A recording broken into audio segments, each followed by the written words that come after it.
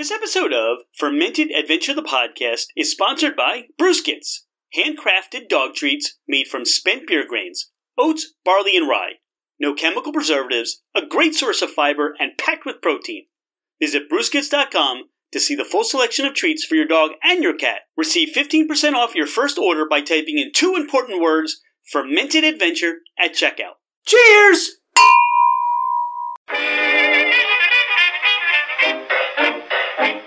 Hello, ladies and gentlemen, craft spirit enthusiasts, and those interested in the intoxicating world of craft distilleries, cideries, meaderies, wineries, and the occasional foray into breweries. It's Rich Shane, and welcome to Fermented Adventure, the podcast, where we bring you the fascinating people that are making the mash, fermenting, distilling, bottling, pouring, and delivering to you some of the finest libations in the world. Before we get started, here are a few housekeeping items. Thank you for bringing the podcast into wherever you are, and whatever you're doing, we truly are grateful that you have chosen to listen and make us part of your day. It would mean the world to us if you left a 5-star review. This helps us climb in the rankings, and it makes it easier for others to find us. Don't hesitate to leave us your comments as well. If the podcast didn't meet your expectations, tell us why. We're always striving to improve. You can find us at fermentedadventure.com. We are on Instagram and Facebook as Fermented Adventure. Email us at fermentedadventure@gmail.com. All right, FA Nation, let's meet our guests. We're here at Puerto Rico Distillery. Angel Rivera, Crystal Rivera, I'm Rich Shane, Dawn Ranieri's here, and this is Fermented Adventure, the podcast. So Puerto Rico Distillery, I am so excited because we get to talk Pituro. Did I say that correctly? You said it. I've been practicing every time I had the first sip last year. But I will tell you, this is one of the, I think, Angel, I told you on the phone, I had no idea what Pituro is. There are people now listening in their cars, on their headsets while they're jogging, I don't know, and they're going to say, what is Pituro? And what this did was, like, I have clients, in my real estate practice, and now I got to talk to them, and I sounded cool, because now I know what Pituro is. And I think this is, like, to me, I don't know, but this is one of the best kept secrets that people should know about. And Puerto Rico Distillery, you guys just opened not too long ago. You're a COVID baby, so to speak. So how did Puerto Rico Distillery get started? Tell us your story. Yeah, so we got very lucky. A couple years of planning, but nowhere in our business plans did we have a pandemic and our contingency things to account for. But we opened March of 2020, right when everything was kind of closing down. But prior to that, we spent a year planning, a year looking for our space, and then finally getting to open our doors. Why Frederick? Why this location? And you're all about family. Mm-hmm. Talk about how all that comes together. Why Frederick, Maryland? Mm-hmm. So Frederick is, I would say, the perfect place for this type of business. There's several distilleries here. There's several breweries. There's vineyards around. The county has decades of experience with this type of business in their footprint. And we lived in Columbia, Maryland for 19 years. And when we decided to open the distillery, the logical choice was to try to build it close to home so we wouldn't have to sell our home and move somewhere else. And we tried very hard to do it. There's one other distillery in the Howard County area. Actually. So when we were trying to do it, and they had opened not too long before when we were trying to do it, and the county really didn't have a lot of answers when we went to them, and we were new to the setting up the business, so we found ourselves with more questions than answers. We actually, from living in the area for 19 years, we came up to Frederick on I'd say maybe 5 times, and whenever we said, hey, let's get away for the weekend, we came up here and we found that there was the atmosphere sort of had that kind of thing going. Crystal and I came up here almost at the beginning of our search, and we went and met with the city, and they said all the right things.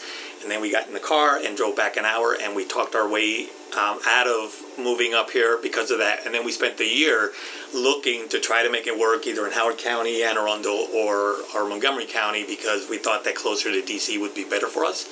And when we kept hitting brick walls, we looked at each other and said, remember how it felt really good when we went to Frederick? We came back up here again, and we met with them, and by the time we were driving back, we had already decided that we were selling the house, and we did that. We sold the house. We found the space.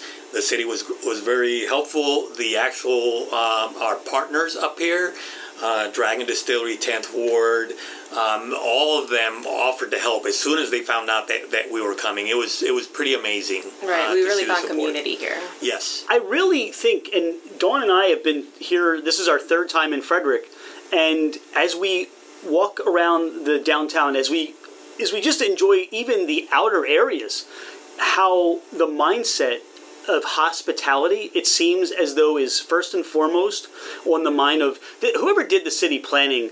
Just was really smart about the way everything was set up.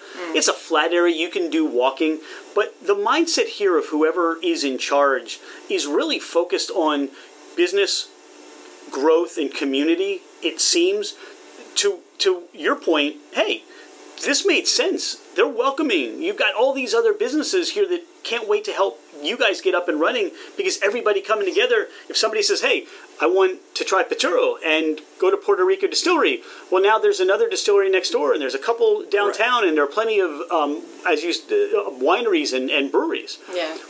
As a family, this makes sense for you guys, and as I learn more about Pituro, it's really a family community item, right? It's a cultural family thing. Why is this such a secret to, I guess, us on the mainland? I don't know. How does that work? I don't know. Maybe it's because the whole community and culture around Pitorro. I'm going to have to learn how to say it the way you do now. Thank you. Yeah, thank you. I did give you points for pronouncing it correctly. The only thing missing is a little bit more of a rolling of the R's, and that comes with drinking Pitorro. All right, so that'll happen. Soon. That's I'm going to work on happen. it. Okay.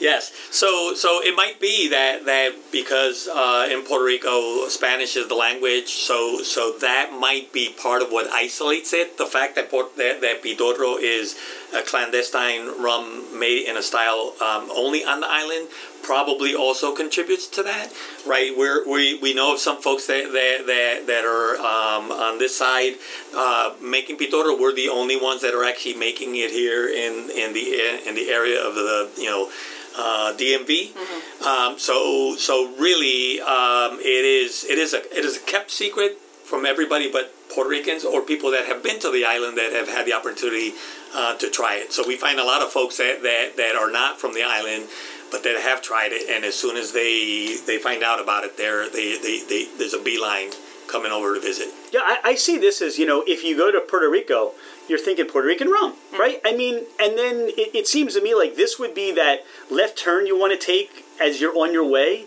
and you never leave. Mm-hmm. And you find that Pituro, I'm going to work on it. I'm going to get there. Yeah. But you're getting there. What I find is, now this is, when you say clandestine, this is moonshine. We talked about that, right? Correct. Talk about how this came to be, or the process of making this for you, and what it means to the community. Yeah, so essentially anywhere there's alcohol regulation, there's going to be an underground. So when people hear the term moonshine, they tend to automatically think corn whiskey, West Virginia, those types of imagery. But in Puerto Rico, it makes sense for it to be rum. And as soon as you don't pay taxes on it, it's moonshine. And then culturally, the tradition on the island is to infuse it with flavor, and that has generations of history with it. Actually, when we do our tasting, we'll take you through the different flavors, and it kind of evolves in that type of generational aspect, where different people have done their little twist to it. Right. So and culturally, so this is, and I think we say it on the label, this is the true Puerto Rican rum, right? This Pitorro is the rum that has been consumed on the island, produced and consumed on the island for hundreds of years. right? The Puerto Rico is known for the more commercial rum, and it is a rum that's been on the island decades. This is the rum that has been consumed on the island for hundreds of years. The people that make it pass it on from generation to generation, and there's very much a culture of infusing flavor into the rum. That is a huge part of this. So there's the people that actually distill the rum and sell it, and then there's everybody else that knows where to get it, gets it unflavored, and then takes it home and has either their personal recipe or their family recipe that then they infuse flavor into the rum, usually with fruits. But there's now people are getting very creative and adding all kinds of flavoring ingredients to it. Spices, teas. Yes, there's very much a culture of sipping this rum because it is infused with flavors. If you have a cocktail in Puerto Rico, chances are it's with a more commercial rum. If you're going to have a rum that you're sipping, its chance is going to be pitorro, and it's going to be infused by somebody that's very proud of their recipe. Otherwise, they wouldn't be sharing it, and they're hoping that you have a sip and say that's the best pitorro you've ever had. So there's very much that. If you go to any kind of celebration, it's not uncommon for there to be 3 or 4 folks there that came with their own bottles, and that's what they brought to the party. So talk about your family's history with Pitorro and what the legacy of your recipe. Were your relatives or your family distilling this at one time, or were you more infusers, or both? What's your family history to where you start to embrace this as being your passion? So we've been more on the flavoring side. We've been on the flavoring side for decades. That's something that I learned from my father, and he's been doing it all his life. What's your earliest memory, Angel, of learning that? I mean, you're passing this down to your daughter and your family, but what's your earliest memory of sitting with Dad or working with Dad to start the infusions? What was that like? Do you remember? It is a really good question, and nobody's ever asked me, but I know exactly what it is. My dad was a musician, and he played string instruments. So he played a version of like, let's say, a banjo sounding instrument. It's called cuatro. It's smaller than a guitar, and it's mostly to sort of improvise accompanying a guitar. And he would actually go to the parties. They would ask him to play, and then he would always ask his sons, me among them, to accompany him with the percussion. Right, and then my dad with his friends were always drinking, and what would happen is, and I'm talking about in my teens, right? And my dad. So 10, 15 years ago. We would all get tired of seeing them drinking and having all that fun. And very quickly, one of my uncles realized that unless you gave a little bit to the percussion section, that they were going to pretty soon be without a percussion section. So they started actually giving us a little bit of pitorro to taste, and then logically from there, it's like, this is good stuff. And I want to make it myself for my friends, and then so how did you do that? How did you infuse that flavor? What's this one? What's that one? In Puerto Rico, it is a lot more like the European mentality as far as alcohol goes. Your parents and your relatives give you when they think you are ready. There is a limit to a legal drinking age. But I think it's 18. I couldn't tell you if that's the case because nobody really observes it. Right. So that's what I pass it on to Crystal in the same way. I did a career in the military, and we would go back to Puerto Rico. And as soon as Crystal, I will not divulge the age, but as soon as I thought it was the right time for her and her sister, we would I'd pour a little bit of pitorro for me and some for her, and then we would have a conversation about the history of it and explain, and we were doing that with my father, who's still around. So it's been really passed on from generations, literally. So I'm not sure what your first memory of pitorro might be. Pretty much how you described it, in the sense that I remember we would go down to Puerto Rico 1 or 2 times a year to stay connected with our culture and visit our family, of course. I was born on the island, but about a year after we started moving around with the Navy. And so in one of the visits, got back to the island and visiting abuelo, I just remember that, sitting down with my dad, abuelo, my sister, and having a conversation about what pitorro is, how to sip it, what you're tasting and what you're looking for, because there's a particular flavor profile and a smell to it. And we got to the point that my sister and I could automatically and blindly smell something, taste something, and say, this is pitorro, this is not, or this is good pitorro, this is not. Sounds like you had more conversations about the good and the bad. Yeah, right? yeah. Oh, we're very educated, very scholarly. Yes, Crystal even got from my dad a technique to pour from a jug. Yeah, the proper technique. Which she basically sort of takes the jug and puts it in this corner here. In the crux of your elbow or the crux of your arm. The elbow, and then uses it to lift and pour from there, and she's mastered that beautifully. All right, so not only is there a method of distilling, a method of infusing, there's also a method of pouring that you need to learn if you want to. So, I mean, I know there are, master, you could do master bourbons. I mean, so there's obviously a degree where you become a master pitorro consumer. Absolutely. Right? There's pitorro etiquette. I love it. There is pitorro etiquette. It's very much of the culture and the people and on the island. So I don't think that maybe anybody would say you're necessarily not following the etiquette. What they would probably do is gently show them. Right, if they're seeing that they're doing it wrong. If you're not from the island, if you're not from Ocean City, Maryland, or one of the beaches, you're a Shuby, right? I mean, right. you can get picked out. It's like eating crabs. Yeah. It's like eating crabs in Maryland. If people see you, they know that you're not from Maryland, but then they'll kind of help you. Right, or they'll just sit there and laugh. Now, you've said a number of things here, and I want to go in a couple of different directions. The first thing is, I guess my question is, how far back in your family do you kind of have an idea of history to where you can identify, how many more generations? You said your father. So was it your father's father and his father? I mean, where did that arrive or begin in your family? Do you have a sense of that?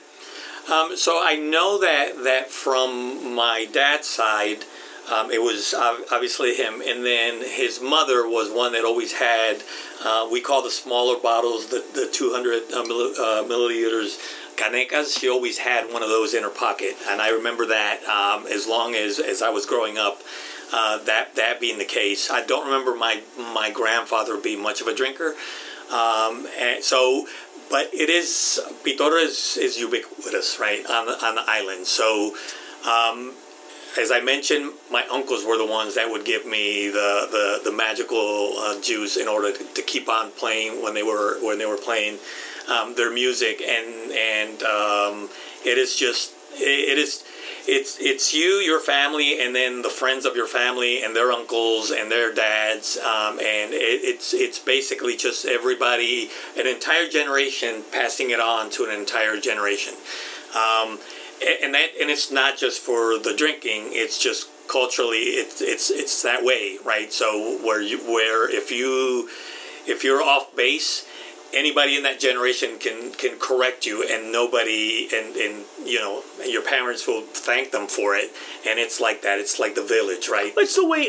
I want to say this. We've had so many conversations over the last couple of days, based on, I guess the employment situation and people wanting to work and not wanting to work. Mm-hmm. But it's the same idea, Angel, that, in my neighborhood, if you did something wrong, Mom and Dad, my parents knew about it even before I got home. And this is before the age of cell phones. Right. I mean, and the neighbors had approval to beat me on the way home. Absolutely. It didn't happen often. But what I'm saying is that it was that community. It is that. That, if 2 blocks over, if one of the neighbors saw us getting into trouble, we knew. It's almost like our parents were there to, correct that as to what you're saying. It's exactly what I'm saying. It applied not just in whether you're off base, but you can be at a party and anybody really is watching to make sure you're not over drinking and make sure you're doing it correctly.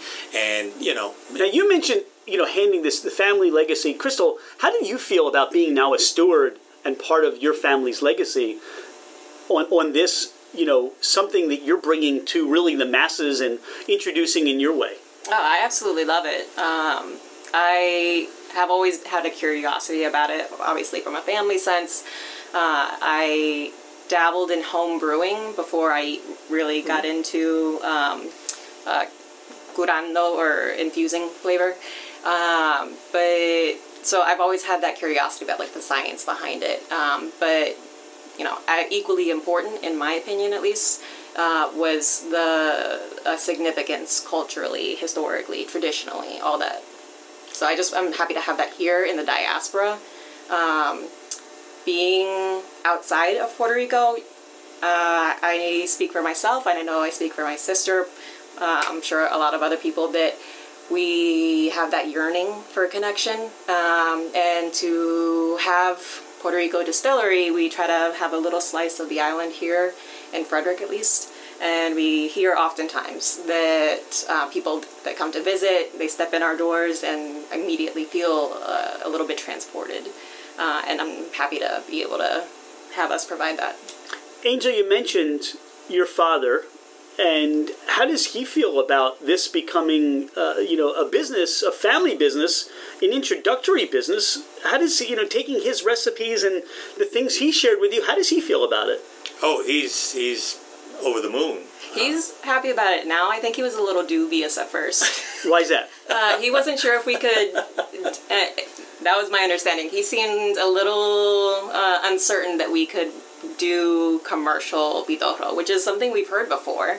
As soon as you make it commercially, it's not pitorro. As soon as you make, American-style moonshine, it's not really moonshine once you pay taxes. But so the taxes change the flavor? What happens? Exactly. And that's what we're looking for. We are very cautious. I don't know if cautious is the word. Particular. Well, it's the idea, like moonshiners. Yeah. I mean, there are moonshiners that will do nothing. They won't pay taxes, and they're known, and people will buy their moonshine. Right. And they don't want to. They feel that once that happens, and they start to be, attached to that side of a business, it changes who they are or their product. Right. I think I think it was more along the lines of concern to make sure we did it correctly. Right, which is valid. Which is valid. And the reason why I say that is because on the island, there are at least 3 distilleries that they produce rum and they brand it as pitorro. And a number of those you can actually get at the airport at the duty free when you're leaving the island, right? But there's now because those rums are more tourist focused.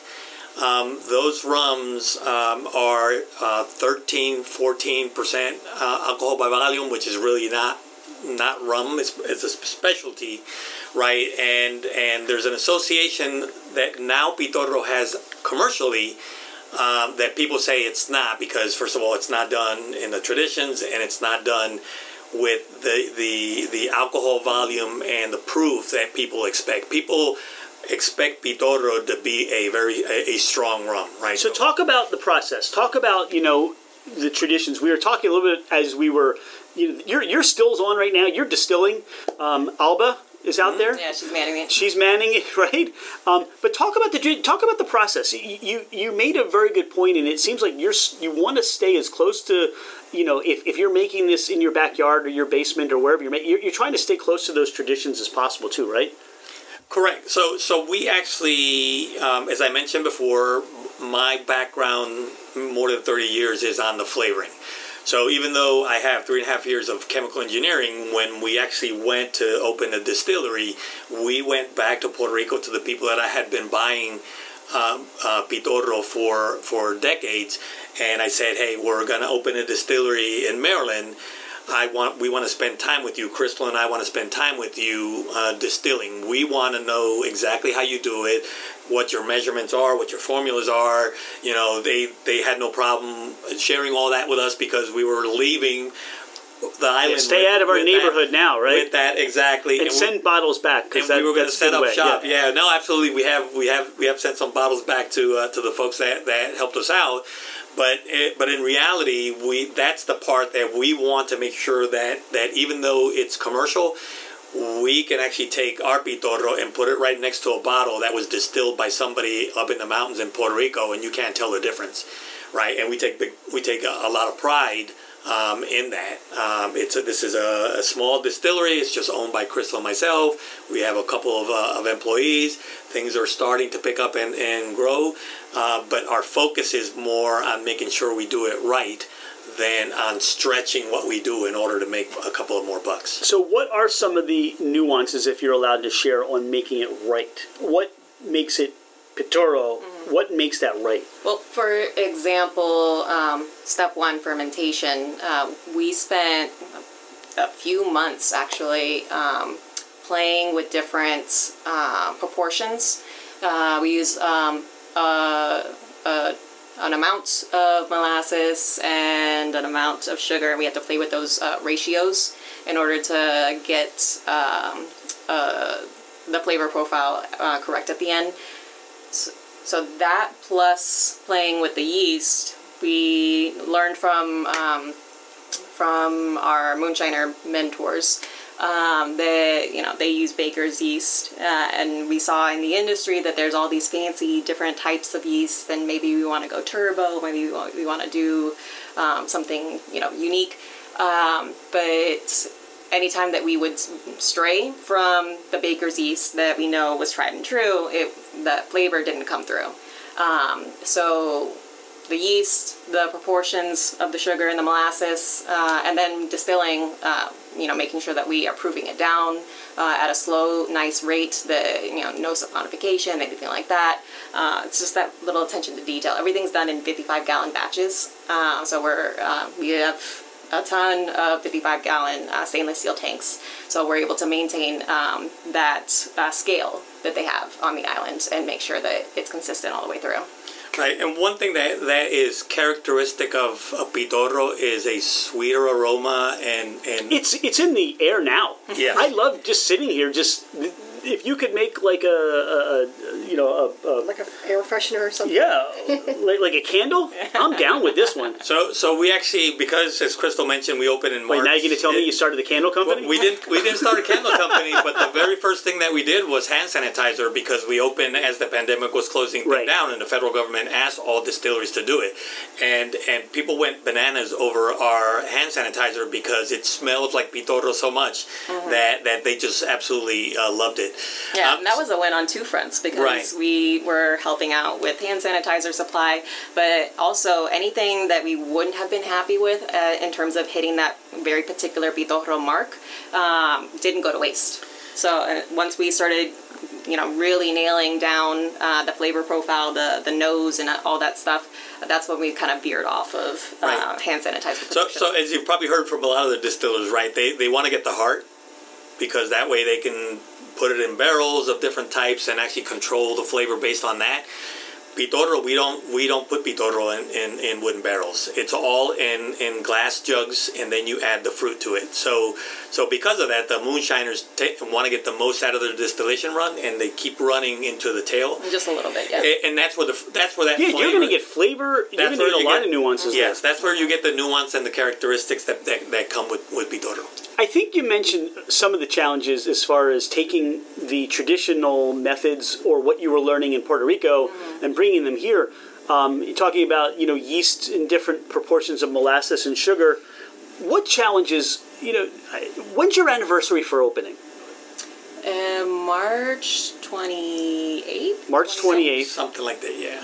Late March of 2020. Of 2020. So if we go back and turn back the clock, you're doing your research and development, you're getting your supplies in, you're all excited, you've got bottles ready to go, and you're starting your inventory, and then somewhere in the middle of March, we start getting these shutdown orders, and nobody knows what to do, right? Yeah. You're kind of, are we allowed to open? Are we allowed to not? Wear masks, and then all of a sudden, you're coming up on opening day, and you're not sure if you're opening or you're not sure what to do, right? Yeah. Talk about that time frame for you guys. So we have been shouting from the Facebook mountaintops that we're coming to Frederick. We're opening soon for over a year at that point. And then we're watching the news, saying that it's looking bad. Not sure if we can have a grand opening, and we're also saying this could be a long haul situation. So we go ahead, start our production, and decide that we actually officially haven't had a grand opening.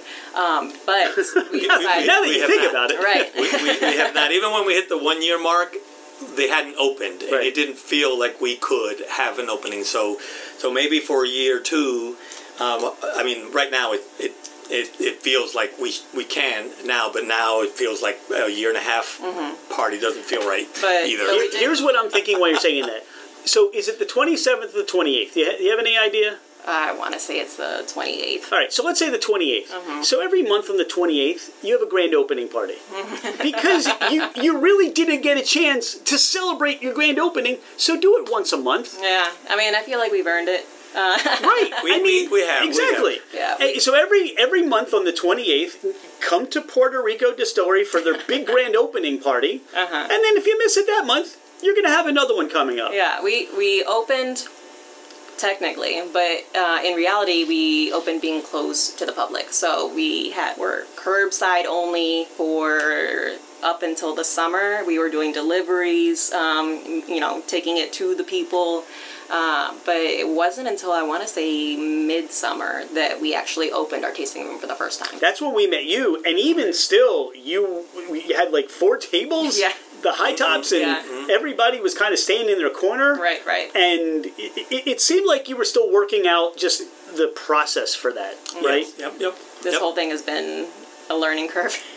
Now that you've, all right, so, we never know what tomorrow is going to bring, but now that you're at that point where everything's open and people feel comfortable coming out and learning more about what Pitorro is, talk about what that's been like for you as now you've been more quote-unquote open to where you're normal and people can get that vibe of what you are. You start.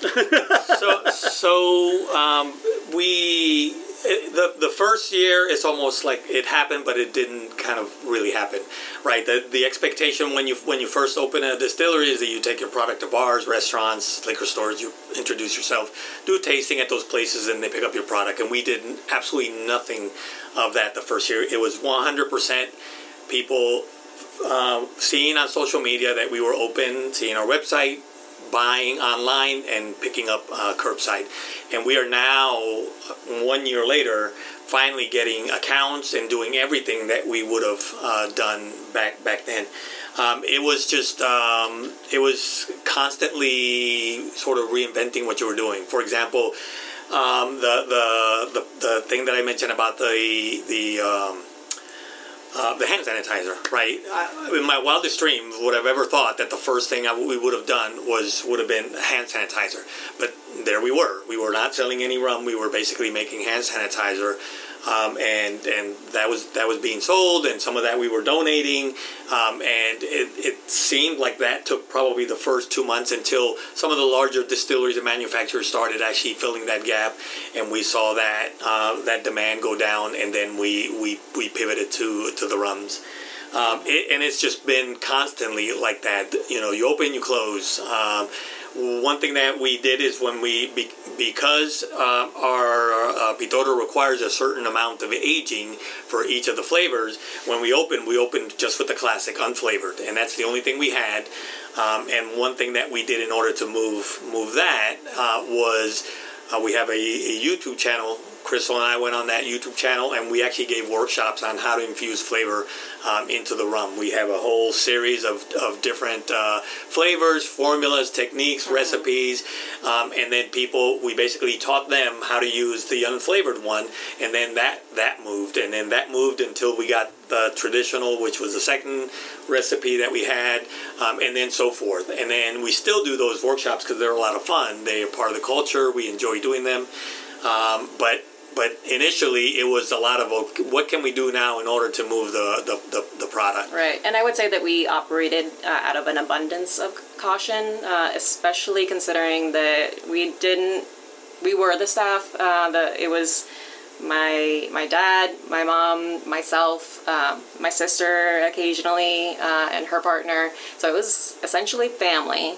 And until the vaccine came out, we were hyper vigilant about, sanitizing, masking up, all that stuff, distancing, probably more than we even needed to, but considering that my grandma lives with my parents, we just figured if one of us goes down, we're all going to go down, and we can't afford to risk it. And we kind of maintain that philosophy. We're all vaccinated now, but now we're also at a point where we have grown, and now we're looking to hire. So that is the thing that's more limiting. So we're kind of slow motion going. All right, when we come back, we're going to try your amazing Pitorro, and we're going to introduce the infusion idea to the world and get a sense of what all this is all about. Okay? Perfect. Brewskits, beer, grain, dog bones, Brewskits. Your dog will go wild. Brewskits, beer, grain, dog bones, a healthy alternative for your pup. Brewskits are all natural and made in the USA. Visit brewskit.com. That's BREWSCUIT.com. I think we're going to need a bigger table because all of this stuff, I mean, what do we got? 2, 4, 6, 17. We got 30 things we're going to drink today, but right now we have seven on the table, right? Right. Yes. 7 flavors. When we came here, I think you'll hear the original. I mean, I think we're 3 flavors. So you guys have been busy. Yeah, it's been a while. In a while. Wow. Now, all right. So we're gonna try Pitorro, and we're gonna go right for the basic one, right? Yep, that is the blank canvas. The classic, as we call it, is the one rum that we specialize in. And then we have the tradition of infusing flavors, so it's that one or a flavored version of that one. Right. They're all 100 proof, but the fact that it's unflavored, it's wild in the sense that there's nothing else to distract you from the strength of it. And then what you're looking for in the nose, you're going to be there's a little bit of sweetness to it, a little bit of funk that some people compare to a rum agricole in other parts of the Caribbean. Rum agricole. Mm-hmm. Now, what would that be? Just as an idea, or just to conceptualize that? It's just a byproduct of rum?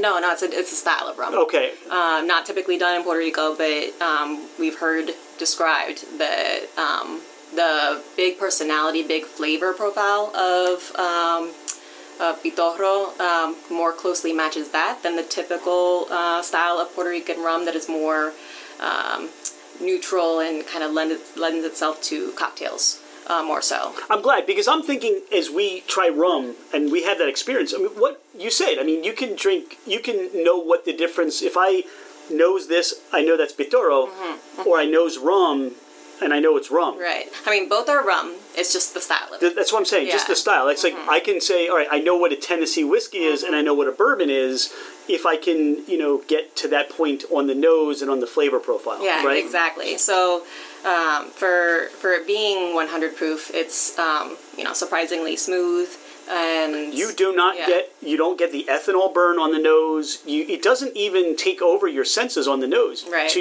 what you're saying, I get this this I want to just say like a tropical fruity nose to it. Yes.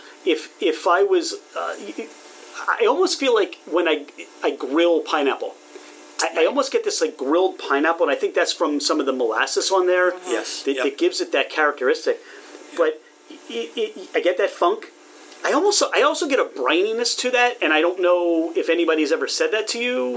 I think that might be first. It's there a little bit, like almost that ocean air coming, that mist coming off the ocean somewhere. Yeah. So for people that can handle the strength of the flavor, I encourage trying the unflavored rum Pitorro first. That way they see what the canvas is that we're kind of playing with and how it evolves with the different flavor profiles.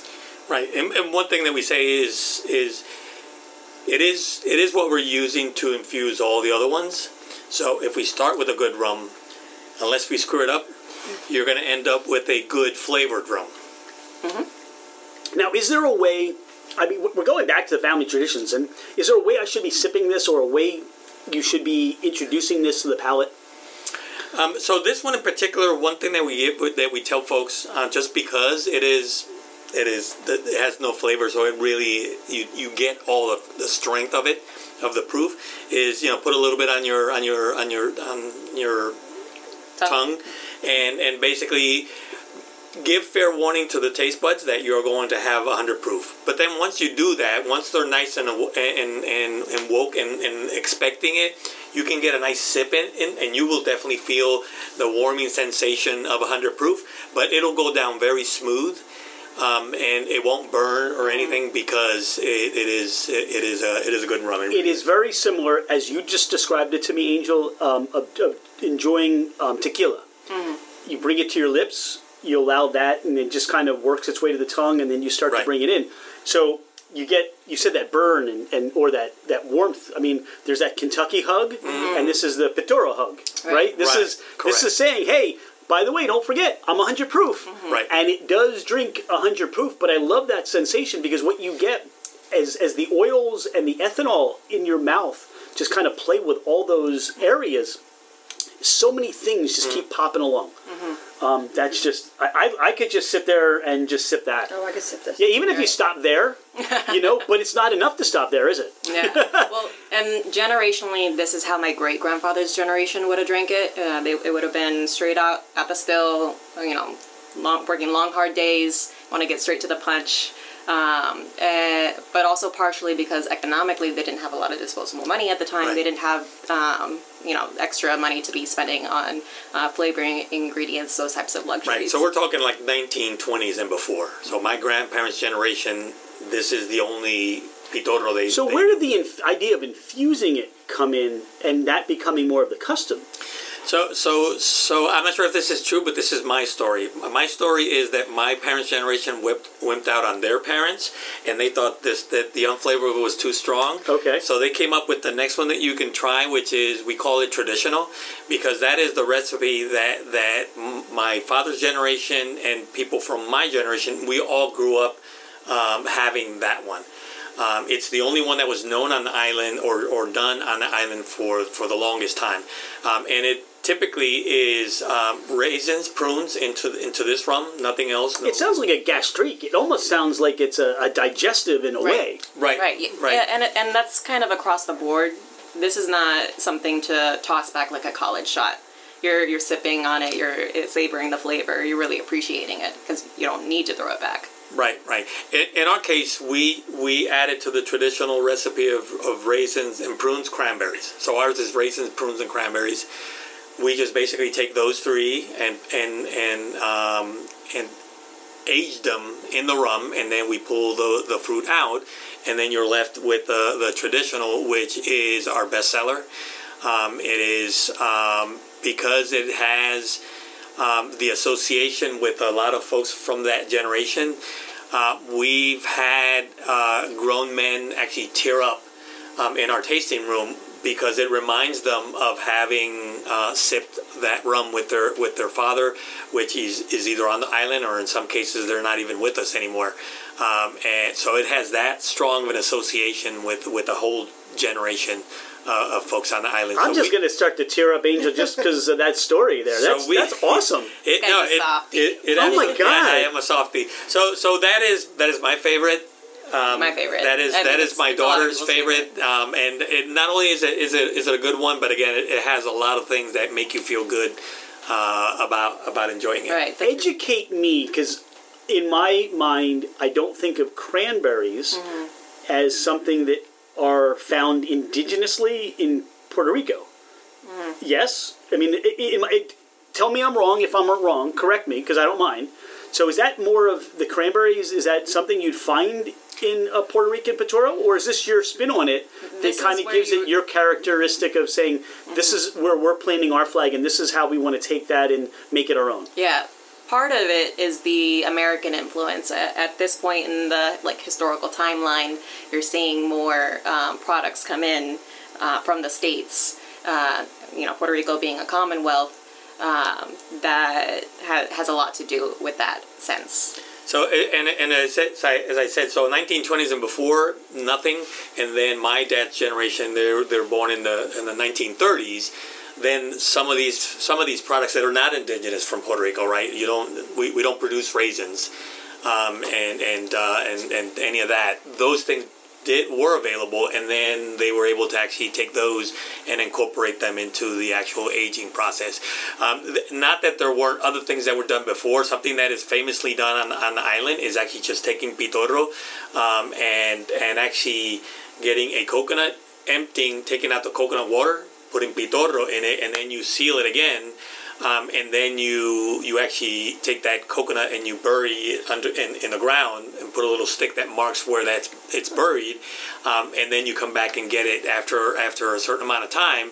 Well, how much time do you have to leave a coconut in the ground? Not a whole lot. I mean, is this a week, a month? Not a whole lot. So if you don't want to leave it a whole lot, because the actual coconut, will actually absorb some of the rum. So you only want to leave it in there maybe at the most 2 weeks. Okay. To get the flavor to go into. Sounds like fun though. What I'm hearing about that is if I start walking around somebody's backyard in Puerto Rico and I start seeing little sticks, I know, maybe it's like, don't start going after a lobsterman's lobster pot. Right. Same thing, right? Yeah.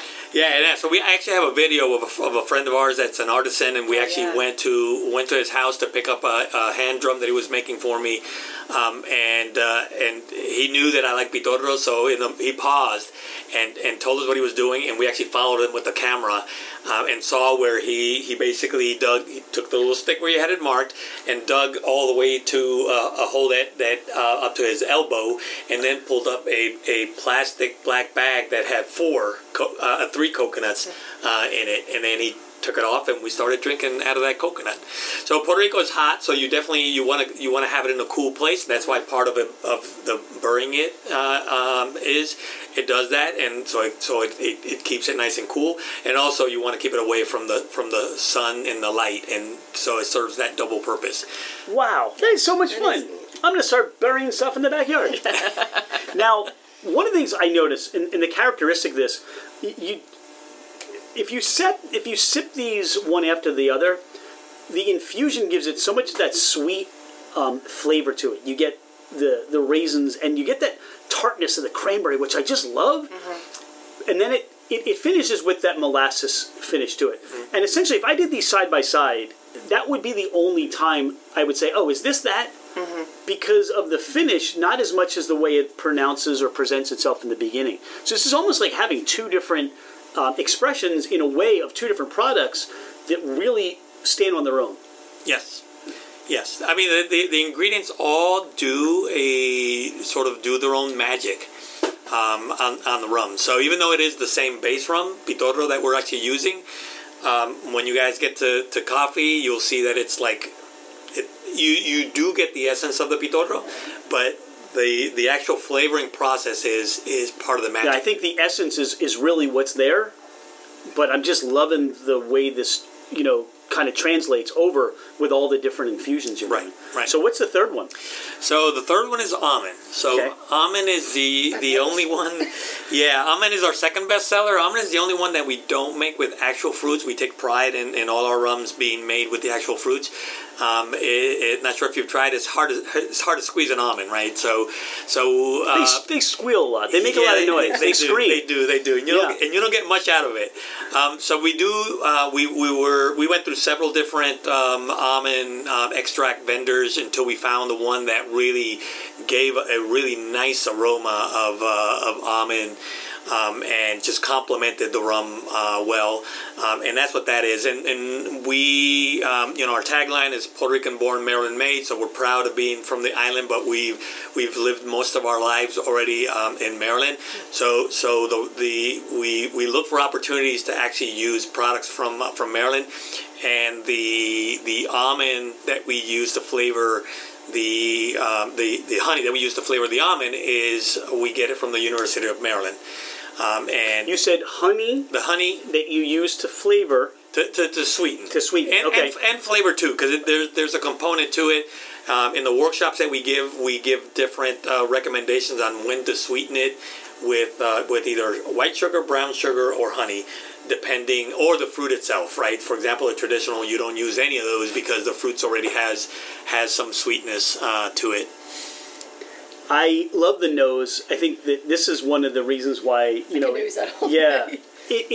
has that, if the characteristic, if you're thinking about almond, you're thinking about an amaretto.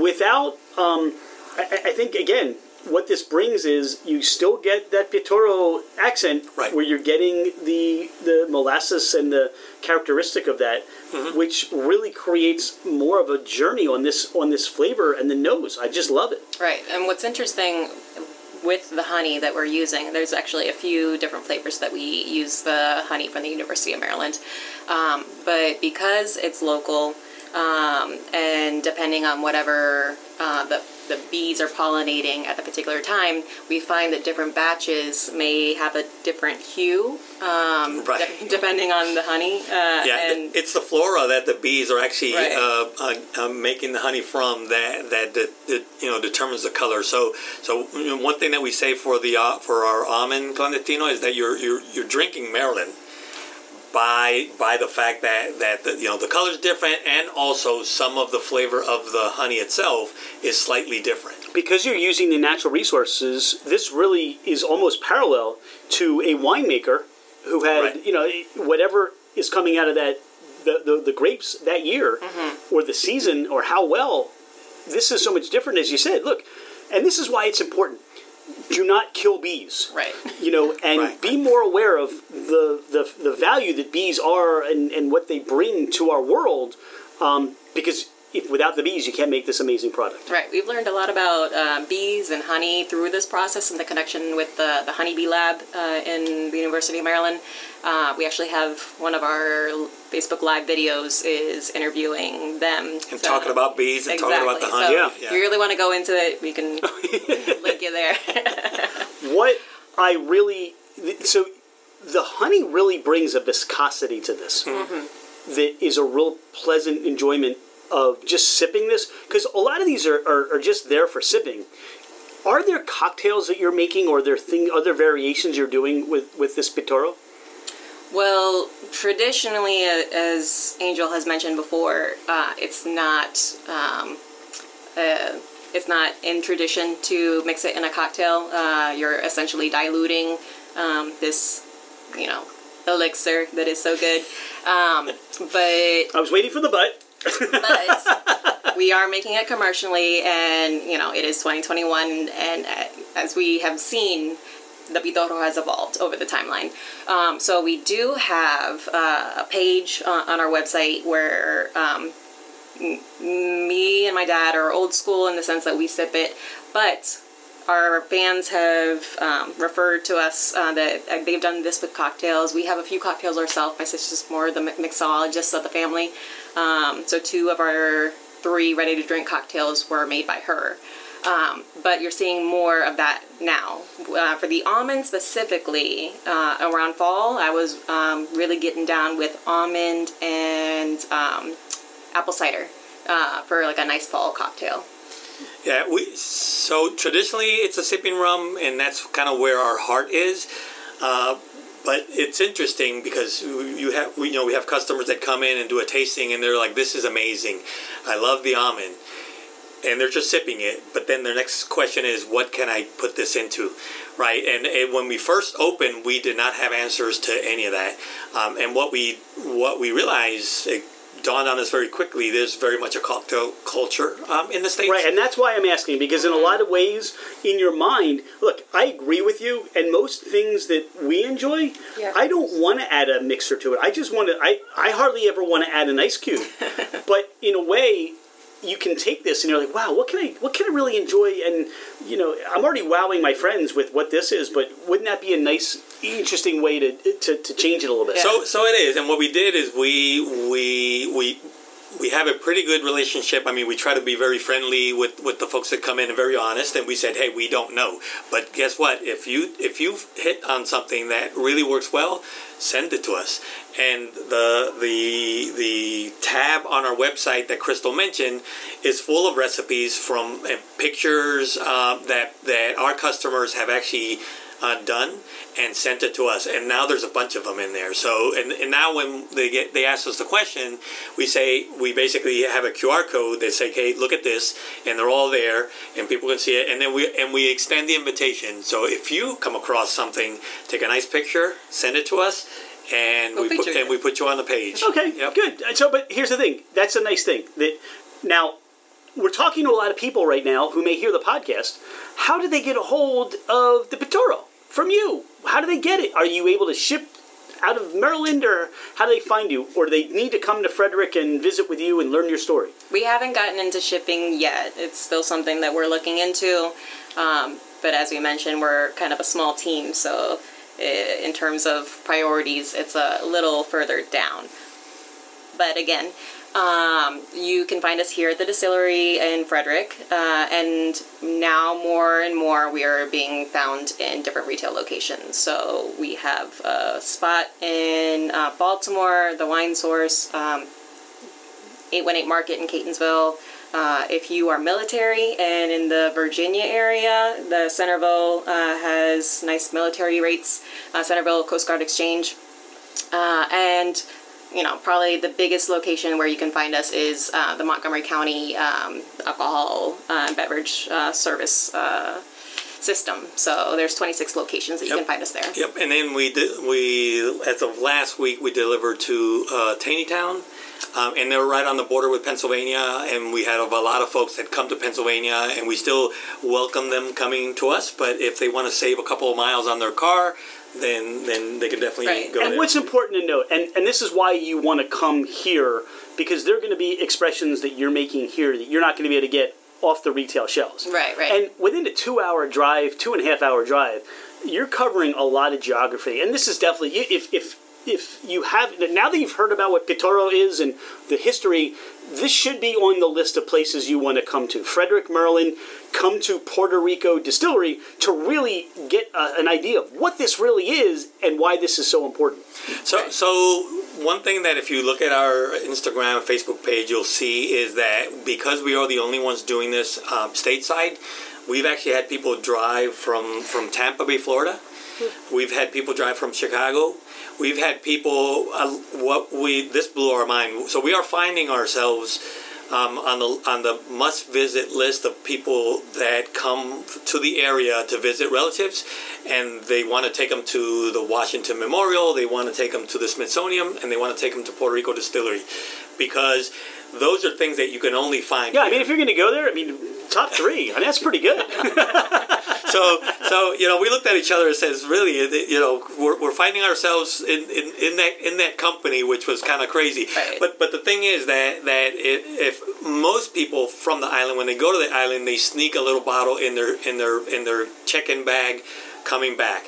But now, if you don't mind or you have a purpose to come here to the area, and you're driving especially, then why not? You visit your relatives that are in Maryland, Delaware, Virginia, D.C., all those areas. You drive a little bit more, and you can go back home with the case of the real thing. Right. And if you make a trip, let us know, because Angel has a nice little checklist. He's got a map where he's highlighted different visitors from different states. I call it Clandestino USA. So right now we've had visitors from probably about 23 of the 50 states. That's awesome. That's got. So that aha moment when you're on to something, that's got to be one of them for you. Mm-hmm. When you start seeing people from throughout the United States and they're saying, hey, we came all the way from here just to see you, that's got to be really cool for you. Oh, it's amazing. Very validating. It's a relief to know that we weren't just a couple of Pitorro kooks that thought, this is great.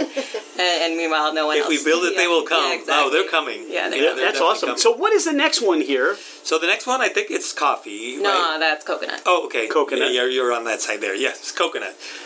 Now, was this buried out back somewhere for a couple weeks, or how are we doing on this our one? scale, we're not burying anything, no, unfortunately. we're not. So on the coconut, the one thing that we wanted to do was avoid what we consider it the too sweet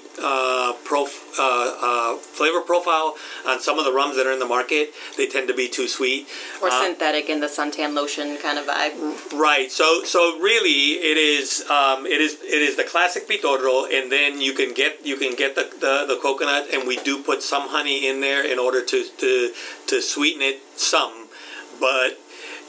As we were developing the flavors, we realized that some people would like it very sweet. So we have some that are very sweet. We have some people that are just coffee lovers. So as long as we made it with a lot of coffee flavor, they would love it. And then the coconut was one that we wanted to try to keep it closer to the actual original. But actually give the folks that would be looking for that coconut flavor that option. So this is 100 proof still. Right, it's 100 proof, and you're getting that coconut, but it's more subtle and it's natural because we used, diced coconut chunks instead of anything, as I mentioned, synthetic. Yep. Now, do you toast the coconut at all, or is it just raw coconut? Mm-hmm. Raw coconut. It is sweetened. Right, from where we get it, it is sweetened already, but it's just basically the hard coconut diced up and then coat it with a little bit of powdered sugar, and then that itself is enough to actually give it the flavor. We do put some honey into it, so it does have that, adding in a little bit of the flavor of the honey and the sweetness, but not a whole lot. I was waiting to see if you were going to leave any of that. I'm trying. One of our. So we have three ready to go cocktails that we make. One of them is our version of the pina colada, and it's nothing more than that one and pineapple juice. That is it, and it is very, very popular. It is enough of the coconut flavor in order to give that pina colada flavor, minus the creaminess that you tend to associate with the pina colada. Right. So people like it a lot. That's the La Perla, and so it's got the smell and the taste of a pina colada, minus the heavy creaminess that you typically experience. What are the other two ready-to-drink cocktails? Because you mentioned you have three. What are the other two? So, and they're all named after places in Puerto Rico. Crash Boat is named after a beach on the west side, and it's the other one with coconut. So it's got coconut pitorro, coconut water, orange juice, honey, and fruits. So kind of picture a pitorro sangria. I'm picturing it. Right. And so that one has a very beachy kind of vibe. And the other one is El Morro. Mm-hmm. And that one has passion fruit rum and pineapple juice and a touch of grenadine. Passion fruit? So we we have it in R&D. So until we're happy with it, we're right. I don't see that on the table yet. Right. Wow. It's in R&D. Wow. That's coming out. And tamarind is the other flavor that one's already in the hopper. That one, the formula is approved by TTB, and the labels are getting produced now. As a matter of fact, I think the latest post that I put this morning. No. Yeah, we got to discuss the release date. Okay. There was no latest post. Just sort of wink, wink, nudge, nudge.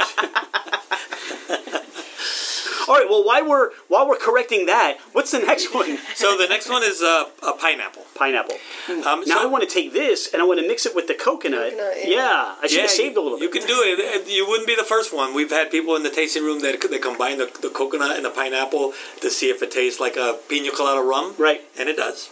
What I really get out of, especially the last two, is you want to take the essence or you want to take the character. This doesn't become a pineapple drink. It becomes a pitorro with pineapple. Correct. Right? And that's important. Exactly. That's right.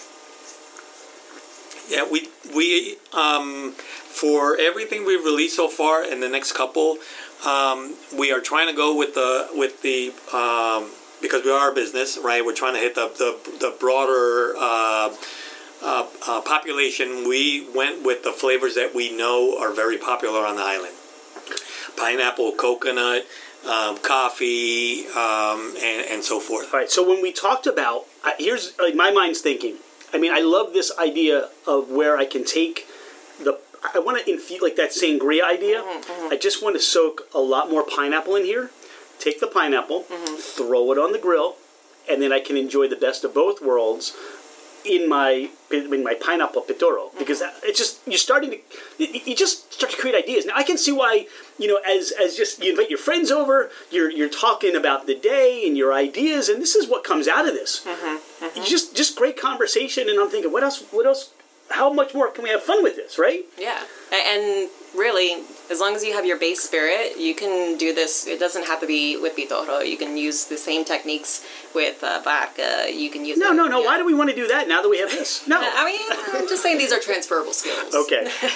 Now, there's honey in this as well, yes? Yes. Yes. So you really still get that, it adds a little more, again, that viscosity in the profile, and that pineapple really lingers. It's still the fruit there that lingers. The coconut lingers, the pineapple lingers, and you can just really enjoy that through the conversation. As you're breathing in and out and having that, that's what I'm getting. It's still there. Yeah, it's absolutely there. So we use it's just a touch of the honey and unsulfured dried pineapple chunks.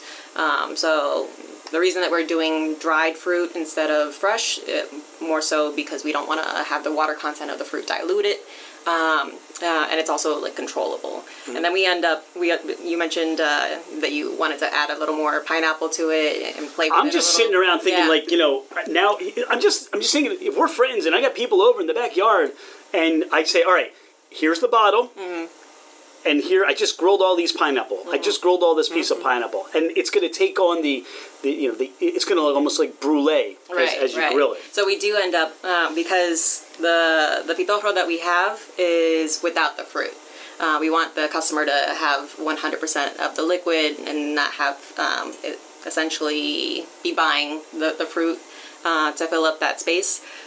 So we take up the fruit, we press it, we filter it, all that stuff, so that you end up like a consistent, high-class product. And we end up having the fruit that we donate to pigs around, like local farmers around here, and very happy pigs that are eating our pitoro pineapple leftovers and coconut chunk leftovers. I want to have that bacon. Any pig that's dining on pitoro pineapple, I want that. Again, now you're thinking, all right, maybe we just marinate some of that pork in is that something that would be a traditional idea that somebody would cook with that like that? So we're actually finding out here a lot of people doing that. We actually every Saturday we're bringing in a food vendor, and they're actually taking our rum and actually making some of the dishes that they're sauces preparing. Yes, you can do a lot with desserts. Actually, the almond. The almond is one specifically that we have a lot of people that come get it to bake cakes and different desserts. Was that something you envisioned, or is that again another aha moment? They're cooking with this stuff. We did not see that coming. Again, we weren't even doing cocktails, so cooking with it is just over our heads. But we have a lot of baker friends that have done amazing cakes with it, flan, afternoon cocktails. So I'm just gonna soak sponge cake or something like that in there. Just let it. Yeah, we have the almonds, so we're gonna get creative. Okay, good. All right, so I'll recommend that you do the coconut chai next. The coconut chai next. Just because the coffee is really bold, so it might trump your chai experience if you have it first. So the coconut chai is one that we released around the holidays. It is a recipe that was a personal recipe that I had been making it, and it didn't matter when I gave friends. Everybody said this tastes like Christmas, just because there are a lot of holiday dishes on the island that have a lot of spices, and this one had the chai, all the spices from the chai. Is the closest thing that we have that resembles a spice rum. So it is, it is good from that standpoint. It is on the sweeter end. We do put more honey than some of the other ones. So the almond and the coconut chai are a little bit on the sweeter end for those that like the sweeter rums. Angel has a sweet tooth. I like it a little drier, so we try to balance. So as I mentioned, we try to have a variety of different ones. That's on the sweeter end. This is delicious. Yeah, it's very popular. We have a little bit left. We actually released it as a seasonal, but wow, yeah, it's really good. Oh my God! Yeah. I mean, I can say that for all of them. Please don't. These are all your children. I don't mean to slight one, but right now this one went up to the plate and hit a home run, and the team won, and so we're celebrating this one right now. Yes. No, wow. that is very popular. That one's very popular. Yeah, you're going to need a bigger boat. Yeah. So what's interesting is that when we were approaching the holidays, a lot of our customers were saying, "Can you release something in a smaller size? I want a gift, but I don't want to gift a whole bottle. My budget doesn't accommodate for all that." So we released it in a smaller bottle, and then those same customers were saying, "I would like to have it in a bigger bottle for me, because I don't want to have to buy 3 or 4 of the smaller ones." And I want all the other flavors in the smaller bottle. Yes. Is what they also said. So that's a good point. I mean, this is a learning process for your business too. Mm-hmm. I mean, in understanding that this is a limited release for you. Right. But you still need to continue to do production. Yeah. And you've got a 55-gallon or 53-gallon still going, right, production. Mm-hmm. So you have to think, as this grows in popularity, you almost have to ramp up to say, all right, for the next month or 2 or whatever, this is going to take up your production, meaning you have to source the ingredients and everything else. So, that's like the learning process for your business, right? 100%. What goes into that for you right now? So yeah, and there's definitely a learning process in there. My day job is a project manager, so when we basically designed the distillery, knowing that it was craft, but that we would eventually have demand. Right now, what we are doing in the 55-gallon tanks, as far as flavoring, each one is a flavor. But as you walk out, you'll see the IBC tanks are like 700 gallons or something like that. 550. 550. So those 2 we haven't even used yet. Right, so when we get to the point where we have any of these rums that meets the threshold that we have the demand in order for us to actually move, then we will move production into 2 of those, which in turn will free up some of the 55-gallon tanks that we have in order for us to actually make more. We are in our 3rd year of a 5-year lease here, so we're already seeing that there's a trend up, and we're already thinking about how do we actually expand production probably somewhere else. That's exciting. I mean, that's exciting to say our baby, what we had conceptualized and taking this traditional idea from our home, bringing it to the United States. They like you. They really like you. Yeah. Right? Yes. That's great. Yes. I love that. So I think you said at the beginning of our conversation, this is a secret. Not anymore. Not anymore. Mexico has tequila, and everybody knows it, right? Brazil has cachaça, and everybody knows it. And Mama Juana in the Dominican Republic, popular, and nobody except for if you were from the island knew about Pitorro. So we're really happy that it's getting to be known, and if we're the ones to do it, then even happier. That's awesome. Now I notice each one of your bottles has this little ring around it on the bottom. Yes, we have. Is that like is there significance to that? There's a significance to everything. Okay, all right. Those details matter.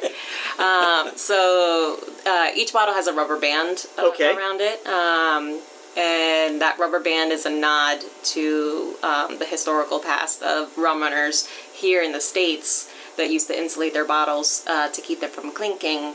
When they were. Transporting, keeping them from clinking.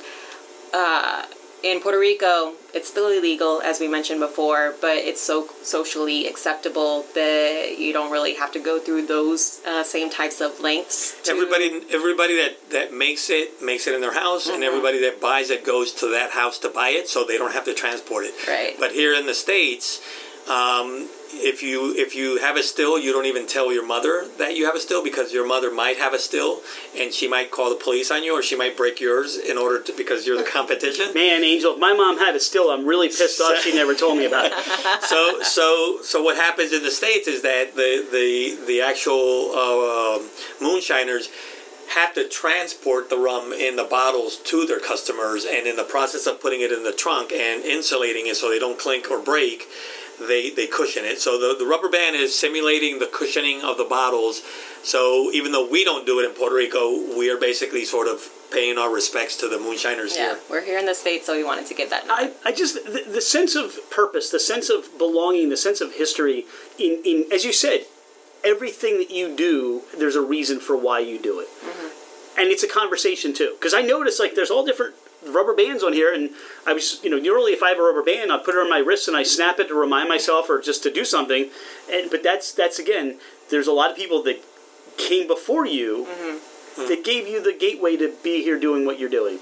There are so many similarities between the traditions of the moonshiners in the States and in Puerto Rico that it is worthwhile sort of paying respect to that. They do a lot of the same things. I mean, as Crystal pointed out, they are more focused on the spirits that are produced with grains and those types of things, but it's a lot of the same thing. They distill and they put it in bottles and they add flavor to it by adding peaches and all kinds of flavoring ingredients. Now, this last one is the coffee, which you said to save for last.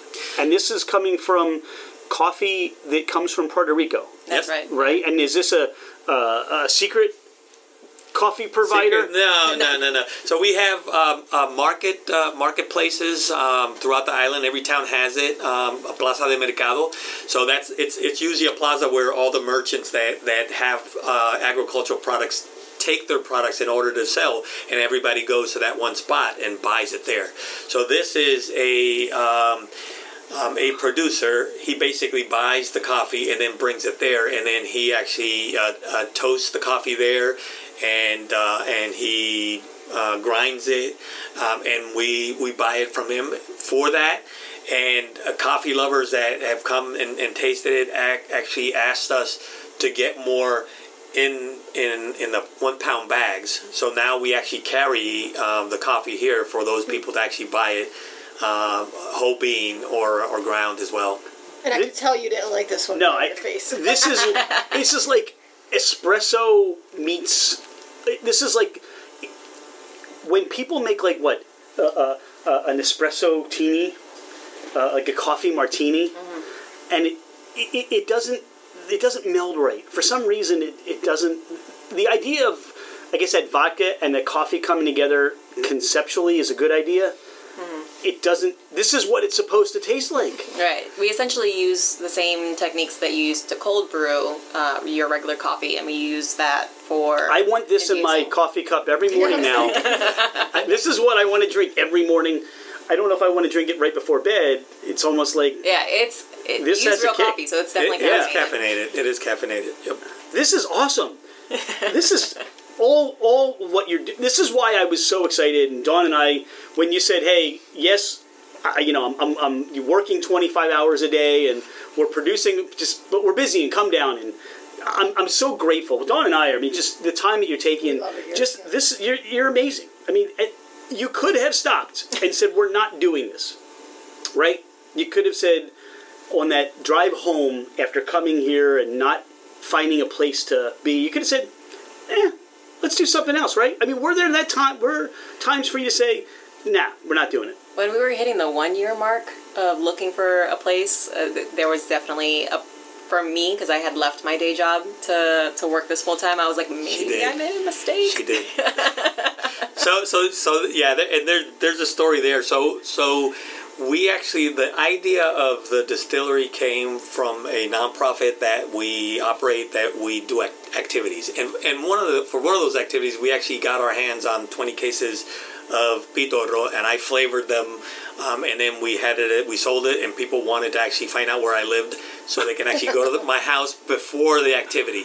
And that's where we kind of thought, hey, maybe there's something here. And that was in 2017 when that happened. It was a fundraiser after Hurricane Maria that devastated the island. From that point, I was trying to make it work, but holding my day job, going home, getting home at 6, and then getting on the computer and trying to find out what I needed to get the permits. Crystal wasn't too happy with her job, and she came to me and said, hey, if you make me a partner, I'll quit my job and I'll do this full time. I'll do the research during the day. I'll meet with vendors. I'll do research on the equipment. And she really did not have a salary for 2 years while she basically built the whole thing. I was living off my savings. So really the fact that this came to fruition when it did, it might have taken me 10 years at the pace that I was going. It's really her. It's really her. You're sweet. So, cheers. Cheers. Cheers to everyone. Cheers. Is there something we should be saying in Puerto Rico that we would say? I don't know. Salud. Salud. Mm-hmm. All right. Salud. Salud. Salud. Thank you so much for being on the podcast with us. Thank you for coming. Thank you for the labor of love. Thank you for your time. Thank you for taking a chance on a dream. We say this when we visit. We can't wait to see all the things that are the passion fruit, the passion that you put into your pitorro, the life, the blood, and everything you do. Again, if you're close to Frederick, come see Crystal, come see Angel, your mom Alba, your sister. I mean, come see this family, because one of the things I can say for Dawn and I, you make us feel like family, and what we're now part of this pitorro family, and this is just awesome. So thank you so much for taking the time to be on the podcast today. Yeah, thank you. Thank you for the opportunity. We definitely love what we do. We love talking about it, and absolutely anybody that loves pitorro, we love them right back. And if you don't, we still love them. Right. Because once you have it, you'll become a fan. Exactly. Yes, Welcome yes. to the family. Welcome to the family.